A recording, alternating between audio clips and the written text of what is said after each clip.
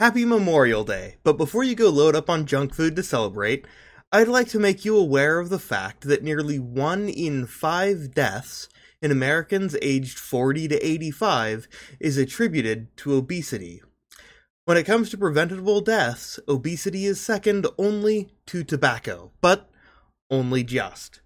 If you are an American, then there is a good chance that this problem is affecting you, just like it's affecting me. On this episode of Bright Future, I discuss the obesity epidemic and my personal attempt to change the way I eat. This is a weekly political podcast that follows current events and how we may do better so that there may be a brighter future. I'm your host, Samuel Adams, but please call me Sam, and without further ado, let's begin this week's episode, which I have titled, Eat Like an American.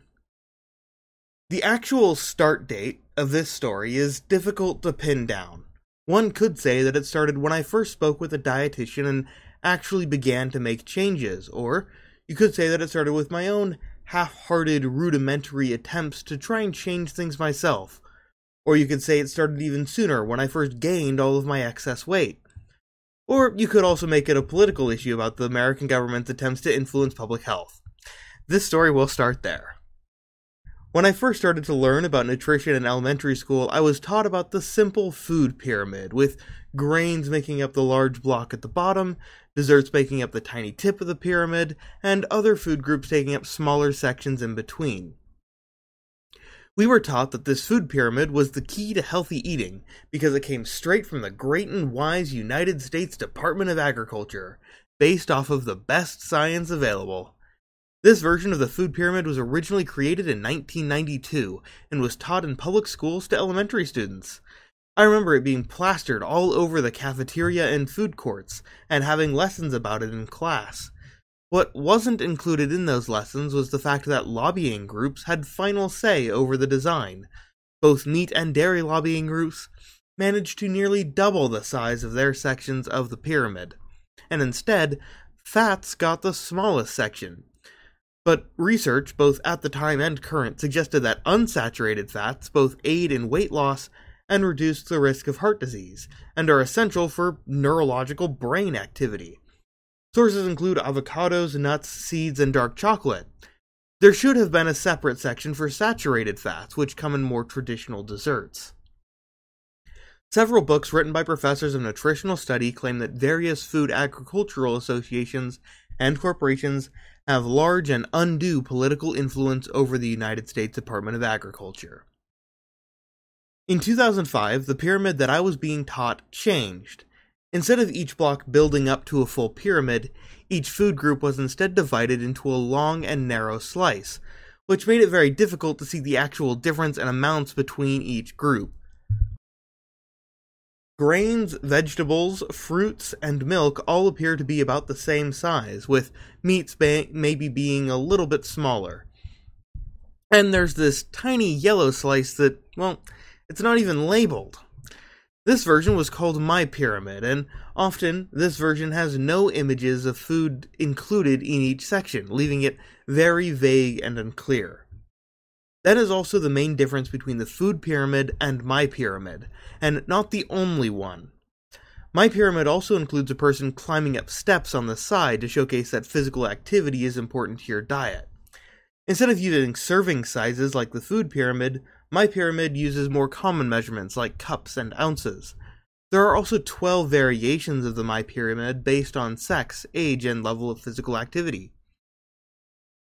However, just like the older food pyramid, the USDA was likely influenced by various lobbyists, mostly from dairy and meat. The dairy slice of My Pyramid is supposed to represent 23%, wow, what a precise number, of your diet. In other words, My Pyramid suggests that you eat as much milk and dairy as you do vegetables. But what about people who are lactose intolerant, or cultures that have low to no dairy in their diet at all? Dairy is technically unnecessary, as long as you get vitamin D from other sources. Eventually, the USDA decided that My Pyramid was overly complex and difficult to teach, and so, for the third time while I was still in elementary school in 2011, they replaced it again, with My Plate. This discards the entire pyramid imagery and instead looks like a dinner plate with 5 sections. Fruits, grains, vegetables, and protein each make up about a quarter of the plate, with a cup to the side representing dairy. It was rightly praised for solving the failings that the USDA saw with my pyramid. My plate is simple and easy to teach, specifically to elementary students like myself, at the time. However, it also has its own myriad of problems. Critics claim that protein is unnecessary as it's often included in other food groups, and we get enough from those other sources. However, meats wouldn't actually fit into any of the other groups very well. My plate also fails to designate a plate size, or include examples or recommendations of any of the food groups. Just like prior nutrition guides, the dairy section is entirely dispensable. Water, physical activity, fats, and sweets are all absent from this model. Unlike my pyramid, there are no variations of my plate. It's marketed as a one-size-fits-all. I could probably take the easy way out and claim that my BMI of 40, obese class 3, is the result of me being effectively flashbanged by poor nutrition advice from an early age. But this probably wouldn't be a fair assessment of blame. I never really followed the advice in the first place when it came to vegetables, and I like cheese too much. But I regularly get fed up with how I look or often feel from being this heavy, so I decided I wanted to go on a diet. For about 3 years, I on and off attempted to moderate my diet by simply calorie counting and attempting to limit my caloric intake of about 2,000 per day. However, I had poor discipline following this rule and regularly broke it, or instead, my resolve. So back in February, I spoke with a dietitian to get some general ideas on how I could better make changes. At the very least, stop gaining weight, but ideally, start losing it. The dietitian told me to limit my carbohydrate intake to about 40 grams per meal and count your calories. Just try to limit to less than 3,000 per day, but that's not a hard limit. In other words, don't drastically change what you are eating, just how much. If you've ever tried to massively alter your diet, you'll know that it almost never works. Your diet is a habit that you've been reinforcing basically your whole life. Drastically changing it overnight simply doesn't work. So instead, implementing a small rule like this to change things slowly over time will start making things easier. Around that same time I spoke to that dietitian, I also began walking to work instead of driving. I probably should have been doing this a lot sooner, but to be honest, I saw it as a waste of time.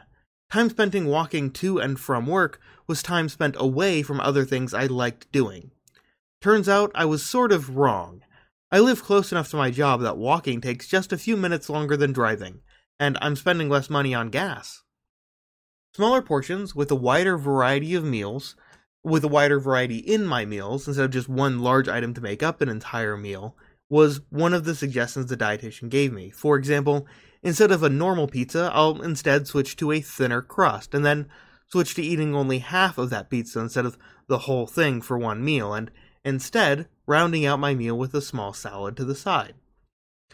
In the 3 months that have followed since I've made these changes, I've been watching and calculating my BMI, which at the time of this writing is 37, obese class 2 instead of 3. Results. These changes may not work for you. Nutritional science is inexact by nature. Due to minor differences in lifestyles or genetics, a diet that could be healthy for one could be unhealthy for another. Instead of trying to develop a one-size-fits-all model, the USDA should probably develop much more broad guidelines, with more specific variations for a variety of factors like sex, age, and activity level. But unlike with my pyramid, ignore all of the lobbying from agricultural, dairy, and meat companies. Instead, in the future, I'll be basing my diet off of the Harvard School of Public Health's Healthy Eating Pyramid. It's more similar to the original 1992 food pyramid in design and appearance, but includes exercise like in the 2005 My Pyramid. In addition, it ignores the lobbying and political leverage, and differentiates between refined and whole grains as well as saturated and unsaturated fats. In conclusion, if you want to make changes to your diet, I recommend speaking with a dietitian. Their wider experience with the inexact science of nutrition may give you a deeper insight into what minor changes you can make to start making steps towards improving your diet and feeling better. And if you are feeling better, maybe then you will have a brighter future. There's no one else in the voice chat with me today, so instead I've just got a few other things that I wanted to add outside of my script just on my own here. First, the title, Eat Like an American. It's a catchy title. It's also exactly what my doctor said upon discussing my diet before recommending I speak with a dietitian. Because clearly, I needed to make changes. And I have been working on them, slow, small, over time. So I no longer eat like an American. Well, I still do, just not as much. In addition, another thing that I completely left out of my script here was fiber intake. According to the National Library of Medicine, there's a publication. It's called Closing America's Fiber Intake Gap, and I've included the link in the description. The Institute of Medicine recommends 20 to 25 grams of fiber per day for women and about 30 to 40 grams per day of fiber for men, which can vary between those two extremes depending on your age. The thing about fiber, though, is, well, the USDA's food pyramids and MyPlate and stuff like that has grains. And that's where most people think, oh, that's where fiber comes from. But fiber content can apparently vary wildly even within that same food group. According to the United States Drug and Food Administration, brown rice has about 3.4 grams of fiber per 100 gram serving, but wild rice has 6.2 grams per 100 gram serving. Wheat doubles it at 12.2 grams, and barley ups it even more to 17.3 grams per 100 grams. So even in the same food group, you're getting that massive difference. In addition, fiber, a lot of people just assume fiber just manages your digestive health, helps your gut.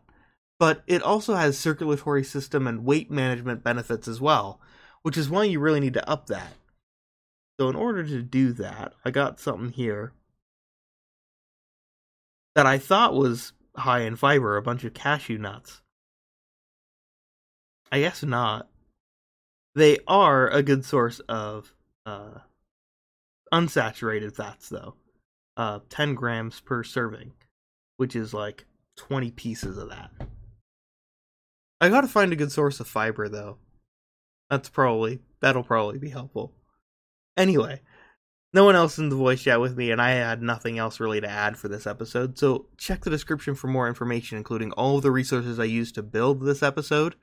There's Wikipedia pages for each of those different food pyramids, as well as the other food pyramid I talked about, the Harvard School of Public Health's Healthy Eating Pyramid, which is also linked in the description. I've also got a link to that study from the National Library of Medicine about closing America's fiber intake gap. You can also see in the description all of the places where you can find my podcast if you don't like the current platform that you're listening to, because there might be too many ads, despite the fact that I don't want to run ads on these episodes. You can find it in other places as well, and feel free to use ad blocker. I hear those are really good. You can also join our Discord server, the link is also in the description, to discuss these and other topics, which you can also join into these episodes live if you like. If you would like to support the show, please follow and subscribe, or leave a review and share with your friends. And thank you for listening to this episode of Bright Future. These episodes are released every single Tuesday at 6 p.m. Central, so I'll see you right back here next week.